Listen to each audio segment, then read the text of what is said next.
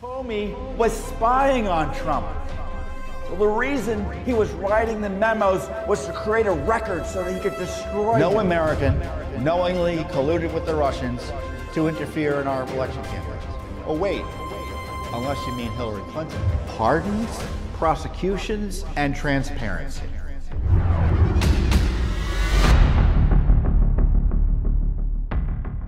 You're listening to Tom Fitton's weekly update here on JW TalkNet. Hey everyone, Judicial Watch President Tom Fitton here with the latest Judicial Watch weekly update on social media. Thanks for joining us. A busy week. I don't know if I even have enough time to talk about everything Judicial Watch has been doing to support the rule of law, defend the Constitution, and uncover government corruption, but I'll try. A lot going on. It's Independence Day weekend this weekend. I wish you and yours a glorious and safe Independence Day as we celebrate the founding of our nation, which is under fundamental attack from the communist revolutionaries trying to overthrow our republic right now as we speak. I've got a special treat for you in that regard. Plus, Judicial Watch has a new lawsuit for documents about Joe Biden, a new lawsuit for documents about the unmaskings, and as I was suggesting earlier, a new lawsuit trying to hold a leftist government here accountable to the rule of law on its First Amendment violations of Judicial Watch's rights tied to the protests. So I'll talk about that as well. So a lot going on. First up, though, is our big new lawsuit against the University of Delaware over its failure to turn over Biden documents from his time in the Senate to the American people. And specifically, Judicial Watch has filed a lawsuit in the state of Delaware on behalf of itself and our friends at the Daily Caller News Foundation. Now, we had asked for the records, not way back when, but earlier this year, back in April 30th of 2020, we had filed a FOIA request for documents about how this university was handling the Joe Biden documents. We want communications the university had with Vice President Biden about the records, and maybe even Senator Biden, who knows? And especially about the issue about the proposed release of records and how that was going to be handled. Our friends at the Daily Caller News Foundation asked for all the records. Where are all these records that this state-supported institution has about Joe Biden's time as a senator? You know, what's interesting about this case is that as a senator, typically these records are hard to get. Because Congress, as you know, exempts itself. Maybe you don't know this, but you will be outraged to learn, perhaps, that Congress exempts itself from the Freedom of Information Act and other general records laws like that. But in turning these records over to the state-supported institution that is covered by the Freedom of Information Act, Senator Biden has made his records subject to public scrutiny. And so any agreements, side agreements, allegedly they have, in this case, the side agreement is to they wouldn't be released until he leaves office or basically doesn't. Let me see. Let me get the specific thing. Oh, excuse me. The university has said it will not release the records until 2 years after Biden is retired from public life. So when did he end? When did he stop being a senator? In 2004. So President Obama ran in 2008. So 2007, 2008. It's now 2020. Now Biden doesn't want any. Let's say he wins in November, and then he wins again the next November. 2028. So decades will pass before we be able to look at the senators, again, public records that are being maintained with taxpayer dollars. That can't be the case. So accordingly, we sued. They denied our request. They claimed without cooperation, this University of Delaware, that public funds are not used to support the Biden center's senatorial papers.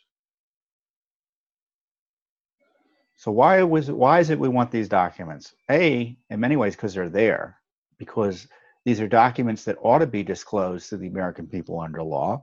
And of course, there are all these controversies. You had this Tara Reade, who accused Biden of sexually assaulting her. She suggested that records about her complaints around the assault would be in his senatorial papers. And of course, Biden himself has admitted to communicating with Vladimir Putin and other foreign leaders when he was a senator. So what was he talking to Putin about? I mean, isn't that interesting to anybody? He's running for president. It doesn't mean that there will be scandalous records. Maybe Tara Reade will be shown to be having not told the truth. Maybe his communications with Vladimir Putin and other foreign leaders make him seem like a great man. Well, if so, why are they hiding the records? That's my question. So when you hide material, in many cases, not all the time, in many cases it's because you have something to hide, especially if the reason for hiding is really not lawful. And in the case of the University of Delaware, it's Delaware. The Senator Biden, Vice President Biden, is a giant political figure there. When he was a senator for years and years and years, he was vice president. I'm sure he's a favorite son. So we can't let politics get in the way, though, in the enforcement of the rule of law. And so everyone's, what's incredible about this is that this man is running for president of the United States, and who is first to try to ask basic questions in court about what he did as a senator? Judicial Watch. I mean, he's been running, for a year now? And we're the only ones in court with, of course, our friends at Daily Caller News Foundation. And I'm sure other news organizations have asked for the records, but no one sued. Again, it's Judicial Watch doing the basic heavy lifting for government accountability and just the rule of law and transparency issues. And again, we've got all of these issues about Joe Biden as a senator, but the sexual harassment complaint, Vladimir Putin, his handling of Supreme Court nominations. I mean, that's a big deal too. Remember, he ran the Thomas nomination? I mean, that was a wild abuse of Justice Thomas at the time. I'd like more information about that, in particular as well. And so the University of Delaware should stop protecting Joe Biden and release the records. And of course, the vice president, he can just authorize the release of these records as well. There's nothing preventing him. Let's presume that there's this agreement. And let's presume that it has any validity under law. I don't think it does. He can just authorize the release of the records. 2 years after he retires, effectively that means we'll never see them. Or we'll see them at a point of time when it won't have any impact on our decision-making related to our government. So that's why Judicial Watch is in court right now in the state of Delaware on behalf of Judicial Watch, obviously, and the Daily Caller News Foundation to find out the full truth about Senator Biden's record as a United States Senator. And it's just remarkable that we're the ones doing it and no one else is. But, that's Judicial Watch. That's welcome to our lives. This is what happens. We kind of end up doing the basic work that you would think the media would be doing, Congress would be doing, and others might be doing. But obviously, that's why it's such a wonderful thing that the law allows us to be able to do this work, because in any other country, most other countries don't have laws like this allowing access to the records. They just don't. And if they are, they're much more draconian in terms of being in favor of the government versus the people. And here we have this government accountability law that allows us to petition our government and hold it accountable as the Constitution provided for. And by darn it, we're going to use it to the hilt. we're going to use it to the hilt. Because our freedoms are at stake every day, no matter who's in power, our freedoms are at stake from an overreaching, abusive government. And the only way to keep that in check is to have accountable government. I shouldn't say the only way, but it's a key way. So with that, we're going to be in court. I'll let you know what happens. And I hope Joe Biden joins us in our calls for transparency under law here. But we all know how that's going to work out. Next up is a major lawsuit about something else that ties to Joe Biden, although it really isn't focused necessarily on Mr. Biden. It's about this unmaskings issue. Now, remember Samantha Power, the United Nations ambassador for the United States under President Obama? She reportedly had 260 unmaskings of American citizens, which is highly unusual. Most senior officials rarely, if ever, unmask anybody in their capacities as senior foreign intelligence, as senior officials that have top secret or secret clearance, national security clearances, and receive intelligence. And unmasking typically is an American name is picked up in the spy operations the U.S. conducts abroad or of foreign nationals. So let's say KGB officer X is talking to KGB officer Y. I know the KGB doesn't exist, but bear with me. And they mention, hey, we have so-and-so on the tape. That's when someone's name might be unmasked if so-and-so is an American citizen. Well, in the case of General Flynn, they were unmasking him. The vice president was, Biden. Samantha Power was, Obama's chief of staff was, obviously on behalf of the president, and a whole host of everyone at the top levels of the Obama administration. They were unmasking him just because they were trying to figure out ways to undermine the Trump administration. So that was necessarily an abuse of power, may have been a violation of law. And Power's testimony on this issue has kind of been all over the place. We just put out a release on it today. So in 2017, it was reported that Power had unmasked 260 persons. She was unmasking at such a rapid rate in the final months of the Obama administration that she averaged more than one request for every working day in 2016, even seeking information in the days leading up to President Trump's inauguration. I bet you that was tied to Flynn. And you know, the whole Russiagate smear operation. She said, though, that the unmaskings were under her name, but she didn't ask for them. Now, I don't know how that works. It doesn't sound right to me, but that's what she testified. I did not make those requests. Is that going to be Biden's excuse for his unmasking of General Flynn? He didn't make the request. Someone made it in his name. I don't know. Is anyone going to ask him the question? Is Durham going to ask him the question?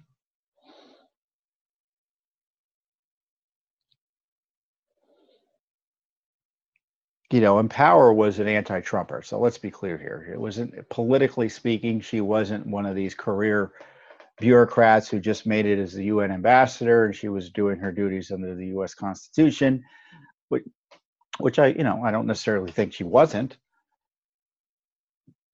But she was a political operative, a political appointee of President Obama. And she obviously had, because her email traffic demonstrates that, a political animus to President Trump, the incoming president.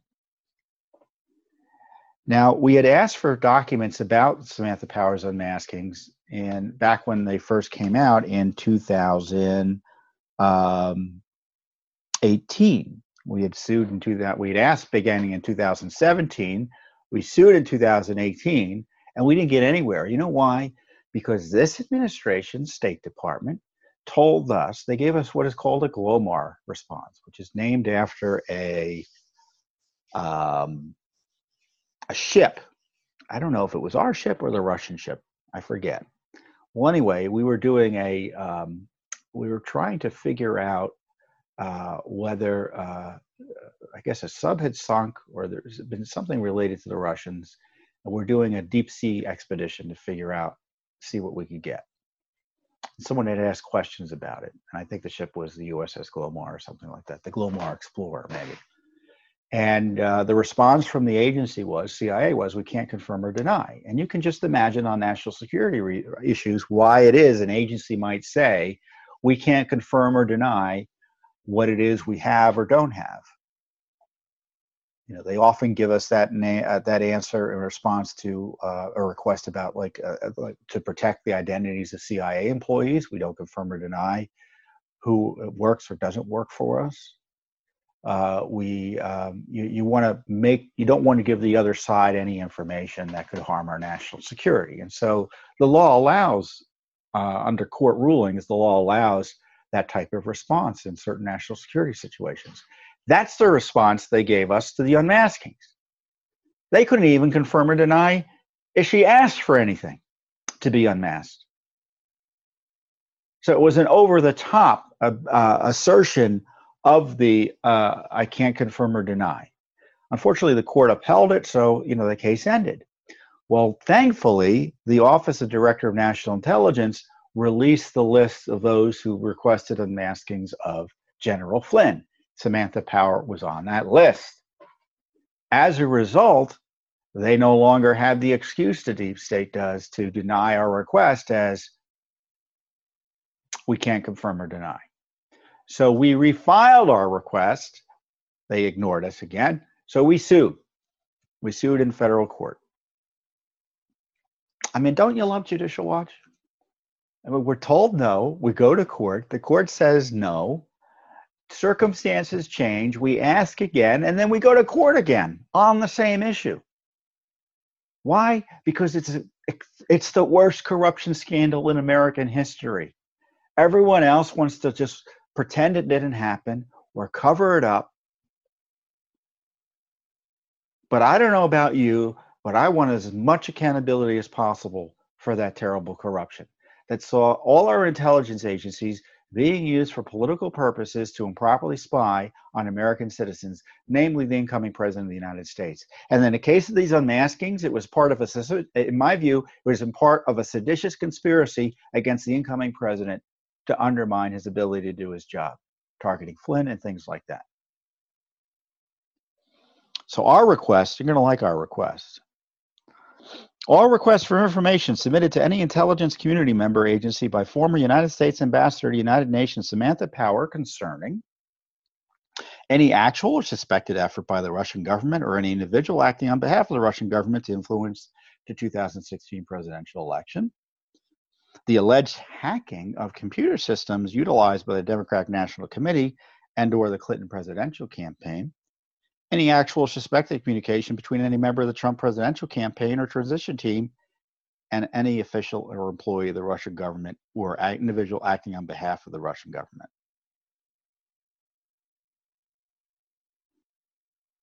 The identities of U.S. citizens associated with the Trump presidential campaign or transition team who are identified pursuant to intelligence collection activities, all records or responses received by former United States Ambassador to the United Nations Samantha Power or a representative in response to her requests on the various topics. So we want it all. We want to know what she asked for and what she got. You know, and as I say in the release, the entire world now knows. Let me read my quote. It's a good quote. Oftentimes I put these quotes in our press releases and I forget about them and I look at them and I say, well, that's a great quote. I agree with me. And here it is. The entire world now knows the Obama administration went on an unprecedented fishing expedition, which involved unmasking General Flynn, but almost certainly others tied to the Trump campaign, including the president and his family. You may have seen the reports that they think his family was unmasked as well. They were spying on his family. So when you hear unmasking, substitute the word spying. Unmasking means they were spying on a foreigner, and now and through that, they were able to pick up information on an American citizen. So they're using that spying activity to get information on an American citizen. Unmasking is spying. The president of the United States, Trump's team, was spied upon in massive ways by the Obama administration. 260 requests. 260 requests just from one official. And for almost 3 years, the State Department has been stonewalling our requests for information on this basic Obama Gate information. And we hope the court tears down this stone wall. As I say, around the worst corruption scandal in American history.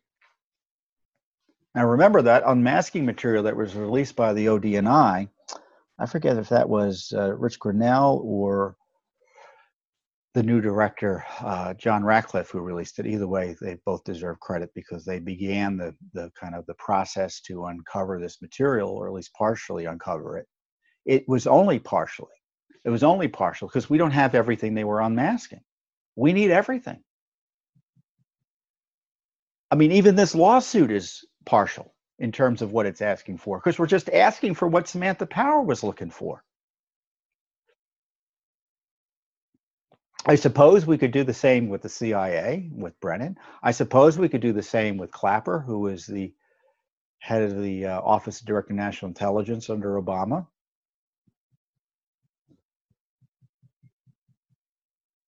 Kerry, did Kerry do unmaskings? I think so. State Department head under Obama.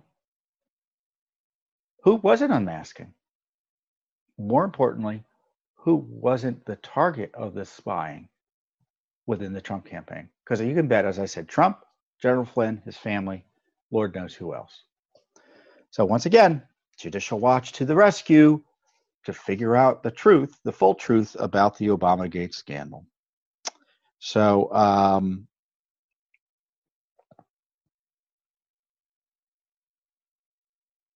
I forgot about this. She testified under oath she had no memory of asking about Flynn in the unmaskings. Well, that's why it's important we get the full truth out. So, I want to talk about abortion. Because there was another rogue Supreme Court ruling this week. There's this law in Louisiana that essentially required that abortion doctors have admitting privileges in local hospitals. It's a rule that generally applies to anyone conducting outpatient services like abortion doctors do. But because it's about abortion, the rule of law and the rules evidently don't apply. The law was challenged, the regulations were challenged. The pushback from the abortion industry was, we'll have to shut down clinics, women won't be able to get abortions the way they might otherwise be able to. Ignored, of course, was that the law was designed to actually protect their patients, which again made it curious as a matter of law, and this is what we filed an amicus brief on when it went before the Supreme Court, how it is the abortion industry could go in and defend a right on behalf of a third party with which it had potentially an adversarial relationship. Because it's obviously in the interest, because costs and otherwise, of the abortion industry in terms of not to be regulated, which could be contrary to the interests of their patients who want safer procedures. However ironic they use the word safe is related to abortion.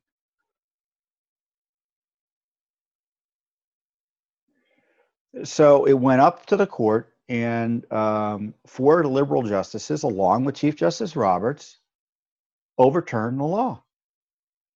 What's interesting is they couldn't even defend the underlying abortion law of the Supreme Court, initially defined in Roe versus Wade, and then kind of basically redefined a bit in a subsequent decision called Casey. What's really disappointing and disheartening is to see Chief Justice Roberts bend the law for political purposes here in issuing this decision. So as I said, they're giving the abortion industry a free pass on something logically they shouldn't get a free pass on. I mean, they were allowed to be in court when no one else would have been allowed to be in court, making an argument on behalf of someone they don't represent. I mean, that's kind of like a basic function of our courts, is that they can only consider cases or controversies before them. And no woman was making the argument here. I thought that was where the abortion right attached to a woman seeking an abortion, not to an abortionist. So they upturned the rule of law there to get this result on abortion. They effectively gave the abortion industry a special veto power over any regulation of the industry. And Chief Justice Roberts said, well, he was doing this because he was concerned about this doctrine called stare decisis. Now, that's basically a fancy way of saying precedent. Well, the precedent he was trying to protect in the Supreme Court, and one understands why you don't want judges overturning a decision every time a new issue arises. You want some certainty with it in the law, right? But when a decision is wrong, the law deserves the decision deserves no deference. And it's fundamentally wrong, like the abortion law is that promulgated by the court. Because remember, the reason we have abortion on demand, again, abortion on demand through the entire 9 months of pregnancy, is because of the Supreme Court. You may think states have a right to do that, to regulate that procedure. No, not according to the Supreme Court. That states can begin to recognize the biological reality if there are two lives at issue when you discuss abortion. Not according to the Supreme Court. I mean, practically speaking. So there was a similar type regulation, different case, but similar type regulation that was overturned by the Supreme Court a few years ago that Chief Justice Roberts, dissented on. And just a few years later, he says that case he disagreed with deserves precedential respect.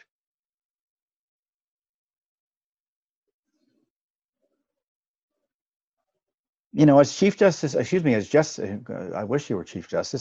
Thomas writes in his dissent, this is a great quote. I encourage you to read these Supreme Court decisions. I can't get into the detail with you. I'd love to read them for you, but I don't think you want to sit here and listen to me read an entire Supreme Court dissent or decision or concurring opinion, however you may want it.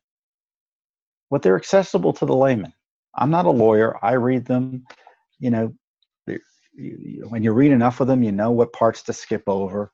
Just go ahead and read them. And I encourage you to read this decision as well, especially Justice Thomas's dissent. And he highlights, today a majority of the court perpetuates its ill-founded abortion jurisprudence by enjoining a perfectly legitimate state law and doing so without jurisdiction. Without jurisdiction. I mean, it's one thing, you know, I oppose abortion. Both as a matter of law and morally.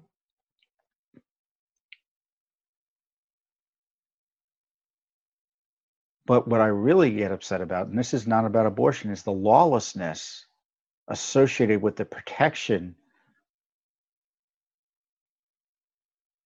of abortion. The rules don't apply. It gets special consideration from the courts that no other constitutional right gets. Without jurisdiction, meaning the people making the case that it be turned aside, this law, had no business being in the court. If that was the case, the court had no business making a decision. So we can talk about the attacks on the rule of law from demonstrators in the street and from politicians, but when you have 5 justices play this game, our courts can undermine the rule of law just as well. And as I said, the one silver lining is that no member of the Supreme Court was willing even to defend the underlying basis of the abortion right. They avoided that altogether because they know it just doesn't make any sense. I mean, I want you to remember who's involved in abortions mostly in the United States, Planned Parenthood, and what abortion entails. I talked to you last week about shocking documents we received from the FDA, talking about how they are buying fetal organs, and the demand was fresh, not frozen. We issued previously receipts for the organs of aborted unborn human beings. $600 for a liver there, $600 for a thymus there. We had, and this, let me see if I pulled it up. One of the key groups that exposed this fetal trafficking, this organ trafficking, and in the cases we were uncovering, what would they need the organs for? Humanized mice. So monstrosity on top of monstrosity. And the company providing this, they had a testimony on this, because the Center for Medical Progress, which was highlighted these issues and exposed it, they were targeted for exposing this potentially illegal activity. The law doesn't allow selling these remains for profit. They released new deposition video. I'm going to quote from their release.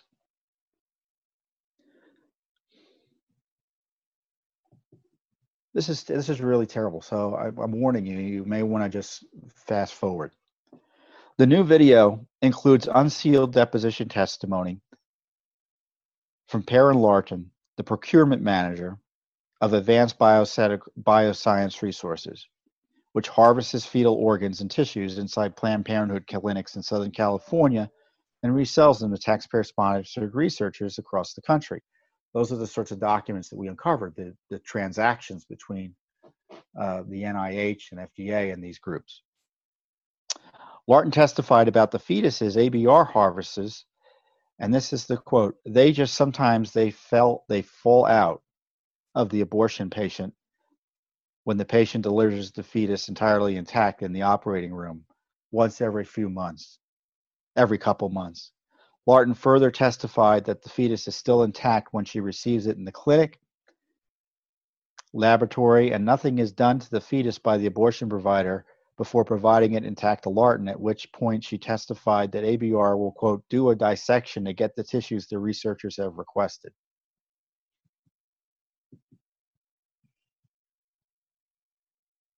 I didn't see anything in the Supreme Court decision about that. When asked if the intact fetuses that just fall out in the operating room had a heartbeat, Larkin testified, it would depend. I can see hearts that are not in an intact POC, product of conception. I can see hearts that are not in an intact POC that are beating independently after removal from the fetus. They're harvesting life, beating hearts. That's how I read it.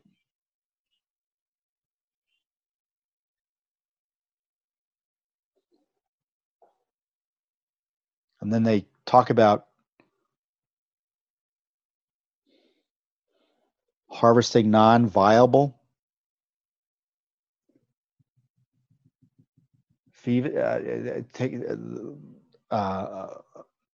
products of conception. What is the definition of non-viable? It means they don't want to save them. They're alive. I know they kept it warm and comfortable. This is one non-viable unborn human being, actually born, for the very brief period it was alive. I don't think there was even time to call 911. This is something that every OBGYN deals with on a rare occasion. It's their medical judgment what to do in that circumstance. So you remember that controversy of what happens to the survivors of abortion, human beings who survive abortion, the targets. They're left to die. They're left to die. So this is the abortion law created by our Supreme Court. It's not moral, it's not constitutional, and it's destroying humanity, our humanity. So we were honored to try to stand for the rule of law in the Supreme Court case. It didn't go our way, but you can bet the March for Life will continue, at least as far as Judicial Watch is concerned. And I know I speak for millions of pro-life Americans in that regard. So that's quite a topic to talk about. So I told you last, I guess 3 weeks ago now, that here in the District of Columbia, in the face of civil insurrection by groups associated with the radical Black Lives Matter movement, the mayor of DC used tax dollars to paint Black Lives Matter on 16th Street, which is the street which runs right into the White House. So this is the White House right here, and this is 16th Street. There's a park here, that's Lafayette Park. 16th Street comes right in. And she painted, and Mayor Bowser, who's our mayor, she painted it in letters that are street-wide. And then she allowed the Black Lives Matter movement to add the following language: Black Lives Matter equals defund the police, right next to it. I think they eventually erased that part, but Black Lives Matter is still there. And Judicial Watch asked for equal access under the First Amendment to the streets of DC. We wanted to paint a street near our office and near Capitol Hill with our motto, because no one is above the law. And needless to say, they gave us the bureaucratic runaround. We had multiple communications with DC officials, and we couldn't get anywhere. So today, I should say today, yesterday, I think it was yesterday. This week, how's that? It was yesterday. This video is airing on Friday, but I'm taping it on Thursday. We sued in federal court, civil rights complaint for violating our First Amendment rights. We wanted access in a timely way to the streets to put our own message out there. And the DC government gave us the runaround. You know, they sent us to a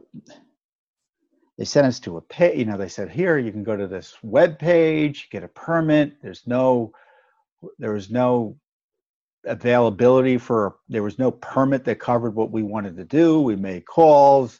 We were getting pushback from the people we were talking to in the DC government. Well, I never heard of a permit like that. Couldn't get anything. They all knew what we wanted to do. Certainly the mayor's office did. So that sign is still there on 16th Street. But Judicial Watch, and frankly anyone else who wants to have an expressive message on the street, can't get access. Obviously don't like our message, which, as I say, is timely and important, because no one is above the law. Applies to looters, rioters, the police, the politicians, the citizens. And of course, it protects all of us too, doesn't it? That theme. So that when our rights are violated, the law is supposed to hold those who violate them accountable. And this is what we wrote in our complaint. The lawsuit alleges that DC officials denied timely equal access to Judicial Watch to paint its own expressive message and violated federal civil rights law in A, allowing district streets to be used for the painting of expressive messages, which constitutes protected First Amendment activity, but denying plaintiff, Judicial Watch, the timely opportunity to paint its expressive message on a district street for reasons that are not narrowly drawn to achieve a compelling government interest. B, failing to provide a reasonable basis for denying plaintiff the timely opportunity to paint its expressive message on a district street. C, favoring the expressive messages painted on 16th Street Northwest and or creating the appearance of endorsing those messages to the exclusion of our message on a related subject matter. And or D, failing to provide reasonable, non-arbitrary processes and procedures for timely consideration of our requests to paint an expressive message on a district street. We were willing to be flexible. We would have moved it to a different street. If we needed to close a street, we were trying to figure out how to close a street.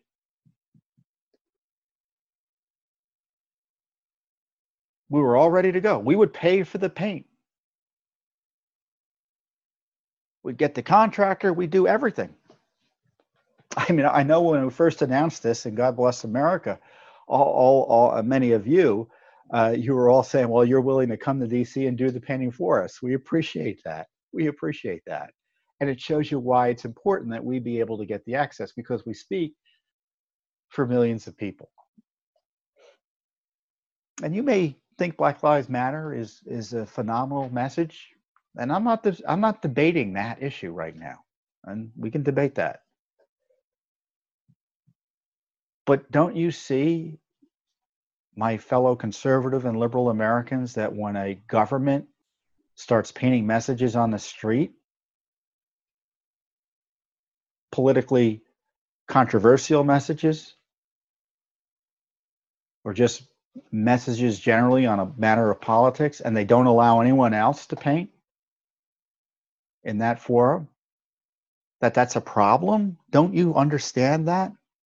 I think you do. I think you do. My experience, most Americans understand lack of fair play. When something's not fair, it ain't fair. In this case, when it ain't fair, it ain't legal. So we're now in federal court, and we'll see what happens. Now, of course, DC isn't the only one playing this game. In New York City, they're planning on painting Black Lives Matter in all 5 boroughs. They're targeting Trump specifically, the mayor of DC, mayor of Manhattan. Ironic, it's a kind of a Freudian slip. The mayor of New York is de Blasio, far leftist, targeting the Trump Tower by painting Black Lives Matter. We're planning to do that in front of Trump Tower, attacking the president, obviously. So we asked the mayor of New York for access as well. We just sent a letter. I signed it this week.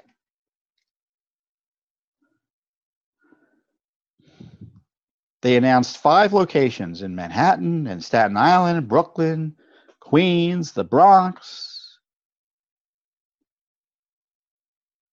and of course on 5th Avenue between 56th and 57th Street, which is right outside Trump Tower. So we asked for access as well to paint, because no one is above the law. And we thought we might be able to do it between 81st and 83rd Street. So a little bit uptown there.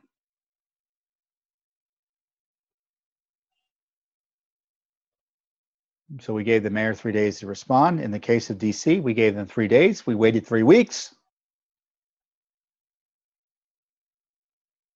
And as with DC, in New York, we are willing to enforce our rights in court if necessary. If necessary.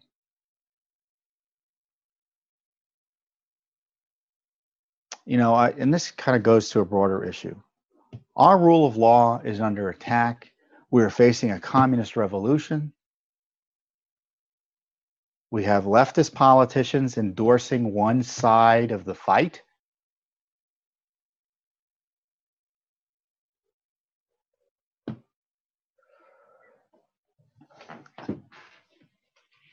I mean, the Black Lives Matter phraseology is not designed to promote or protect Black lives. It's designed to incite racial division. It suggests that police specifically target blacks because they're blacks. Suggests that blacks are victimized by systemic racism. It attacks the fundamental basis of the American system.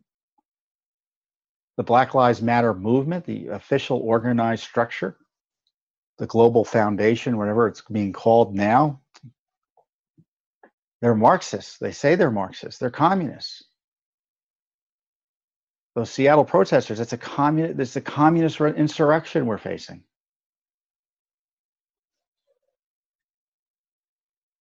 I mean, you think it was about burning and taking down Confederate statues? No, they're assaulting George Washington statues. They're tearing down the statue of a saint in California, Christopher Columbus, George Washington. They're attacking now Mount Rushmore.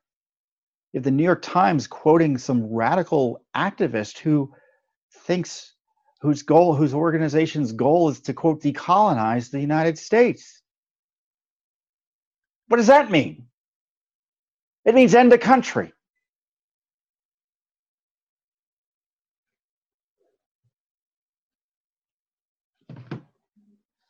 And we have Republicans, senators who I generally like, Senator Johnson and Langford, were proposing to remove the Columbus Day holiday in exchange for adding this Juneteenth anniversary as a federal holiday. I, for one, have no problem whatsoever in having a federal holiday celebrating the end of slavery, whether it be Juneteenth. I think historically speaking, a better date would be the anniversary of the passage of the 13th Amendment, which I think was in December. I have no problem. It's something to be celebrated. It is. But by ending Columbus Day as a federal holiday, or at least a paid federal holiday, they're pretending it's about money. Do you think it's about money? Of course it's not about money. Of course it's not about money.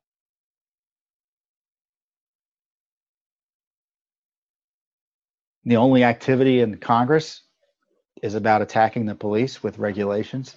I mean, the president has been at least pushing and leading on this issue much more aggressively than Congress, highlighting about through an executive order the enforcement of the law protecting monuments from being desecrated and attacked. 10 years in jail, potentially, a lot of people are going to face. Hundreds have been arrested. But it's a broader issue than just attacking monuments. They're trying to destroy our republic. It's a revolution. It's an insurrection. And we have to treat it as such. So we do what we can to highlight the rule of law and the failure to apply it equally in the District of Columbia and in New York. But let's be clear, our leaders need to step up, because these revolutionaries, these insurrectionists won't succeed, will not succeed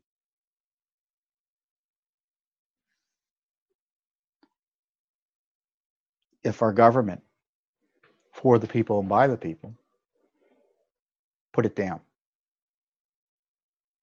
This isn't a protest, this is a revolution. So, well, you know, it is Independence Day.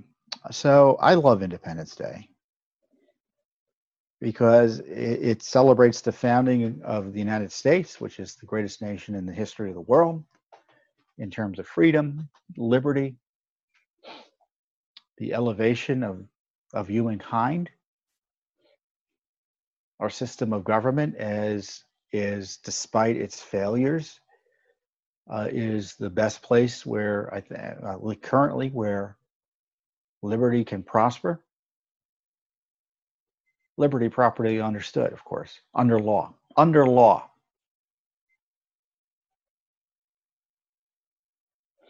And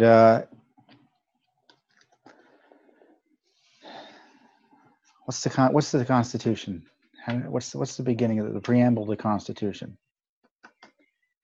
We the people, in order to establish a more perfect union, establish justice, ensure domestic tranquility, to ordain, promote the common defense, promote the general welfare, and ensure the blessings of liberty for ourselves and posterity, to ordain and establish this Constitution of the United States of America. Secure the blessings of liberty for ourselves and our posterity. What are we doing to secure the blessings of liberty for ourselves and our posterity? Our liberties under attack with these coronavirus shutdowns, dishonest shutdowns, needless shutdowns. Our republics under attack from the left on the streets and in the halls of justice and in the halls of Congress.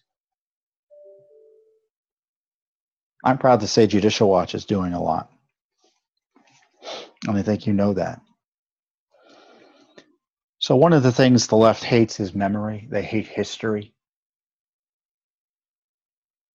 They smear America by just attacking our nation's founding. If you want to know what a real revolution for liberty is about, you need to read our founding documents. And to that end, I am going to take the time to read the Declaration of Independence to you. Read along. Go ahead and find it somewhere and read along. In Congress, July 4th, 1776, the unanimous declaration of the 13 United States of America. When in the course of human events it becomes necessary for one people to dissolve the political bands which have connected them with another, and to assume among the powers of the earth the separate and equal station to which the laws of nature and of nature's God entitle them, a decent respect to the opinions of mankind requires that they should declare the causes which impel them to the separation.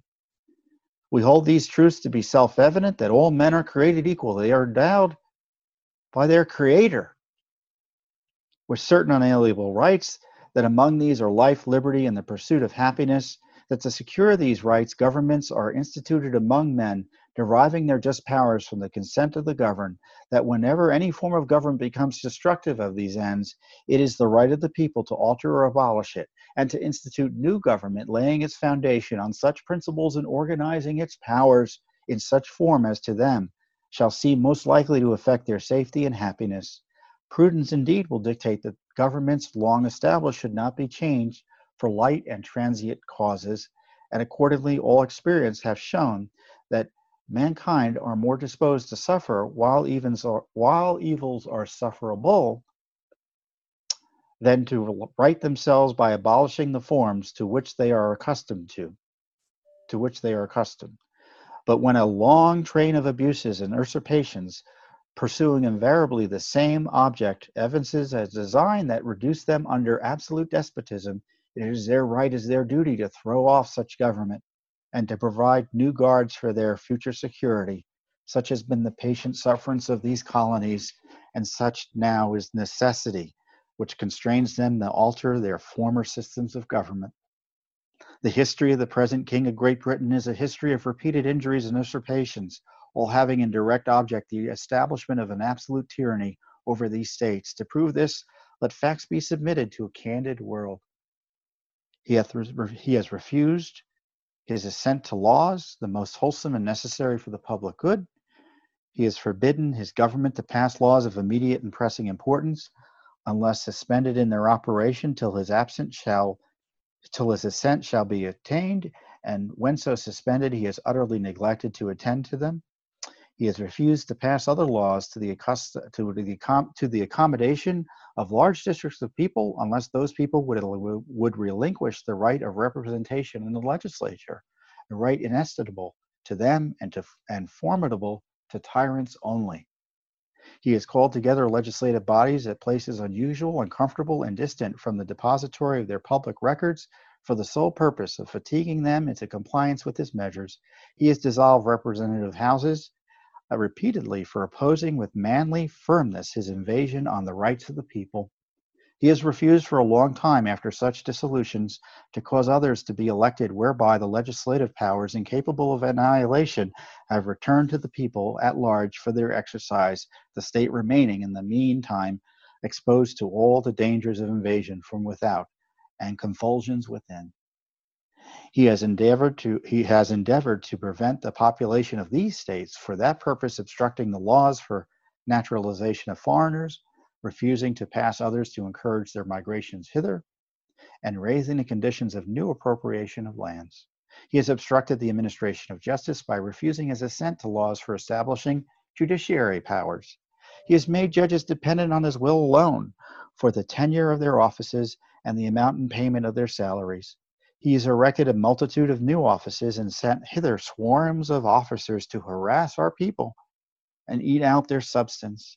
He has kept among us in times of peace standing armies without the consent of our legislatures. He has affected to render the military independent of and superior to the civil power. He has combined with others to subject us to a jurisdiction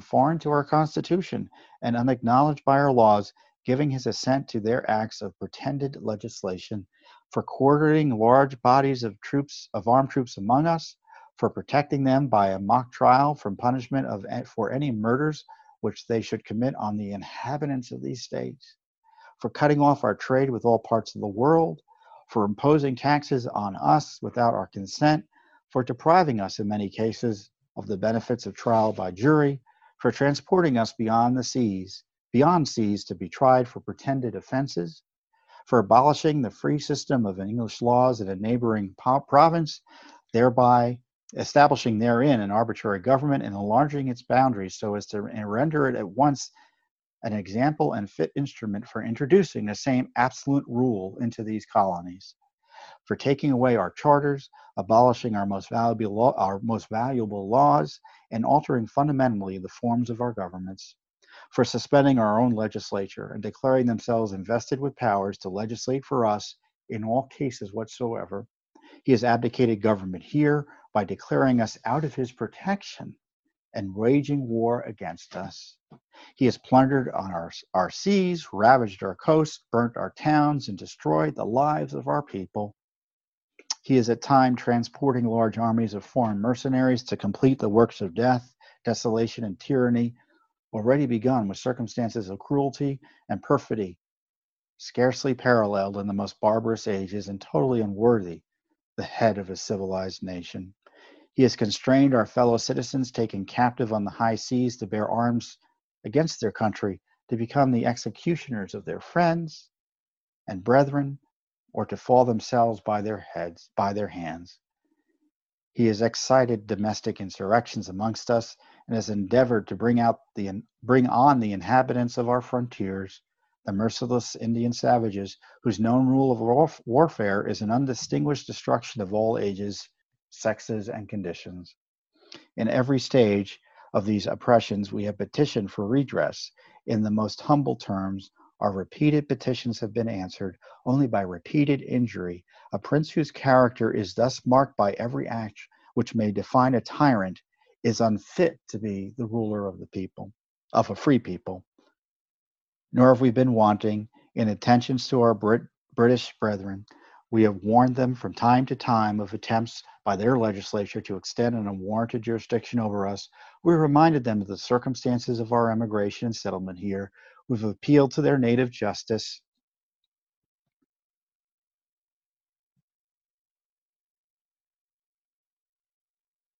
We've appealed to their native justice and magnanimity, and we have conjured them by the ties of our common kindred to disavow those usurpations which would inevitably interrupt our connections and correspondence. They too have been deaf to the voice of justice and of consanguinity, and we must therefore acquiesce in the necessity which denounces our separation, and hold them as we hold the rest of mankind, enemies in war, in peace, friends. We therefore, the representatives of the United States of America and General Congress assembled, appealing to the Supreme Judge of the world, appealing to the Supreme Court, We therefore, the representatives of the United States of America and General Congress assembled, appealing to the Supreme Judge of the world for the rectitude of our intentions, do in the name and by the authority of the good people of these colonies, solemnly publish and declare that these united colonies are, and of right ought to be, free and independent states, that they are absolved from all allegiance to the British Crown, and that all political connection between them and the state of Great Britain is and ought to be totally dissolved, and that as free as independent states, they shall have powers to levy war, conclude peace, contract alliances, establish commerce, and do all other acts and things which independent states may of right do, and for the support of this declaration with a firm reliance on the protection of divine providence, we mutually pledge to each other our lives, our fortunes, and our sacred honor. For Georgia, Button, Gwinnett, Lyman Hall, George Walton.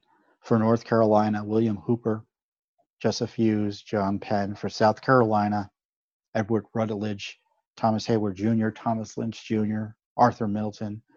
For Massachusetts, John Hancock. For Maryland, Samuel Chase, William Paca, Thomas Stone, Charles Carroll of Carrollton. Virginia, George Wythe, Richard Henry Lee, Thomas Jefferson, Benjamin Harrison, Thomas Nelson Jr., Francis Lightfoot Lee, Carter Braxton. For Pennsylvania, Robert Morris, Benjamin Rush, Benjamin Franklin, John Morton, George Clymer, James Smith, George Taylor, James Wilson, and George Ross. For Delaware, Caesar Rodney, George Reed, and Thomas McKean. For New York, William Floyd, Phil Livingston, Francis Lewis, and Lewis Morris.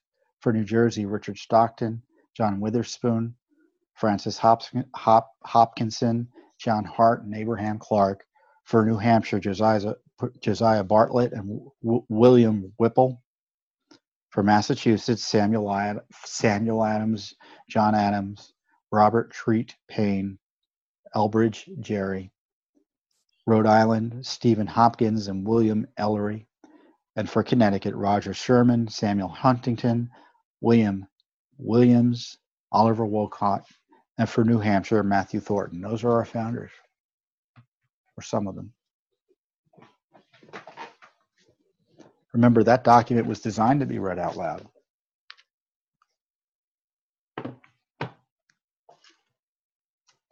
So, as we celebrate Independence Day, I want you to think and place yourself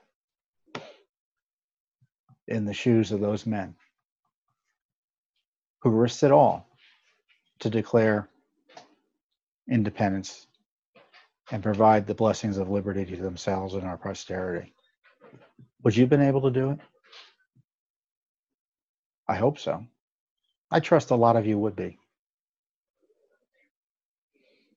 So I wish you a happy Independence Day, and God bless this United States of America. Have a great week, and I'll see you next time on the Judicial Watch Weekly Update. You have just listened to Tom Fitton's weekly update on JW TalkNet. Remember to subscribe and donate at judicialwatch.org/donate.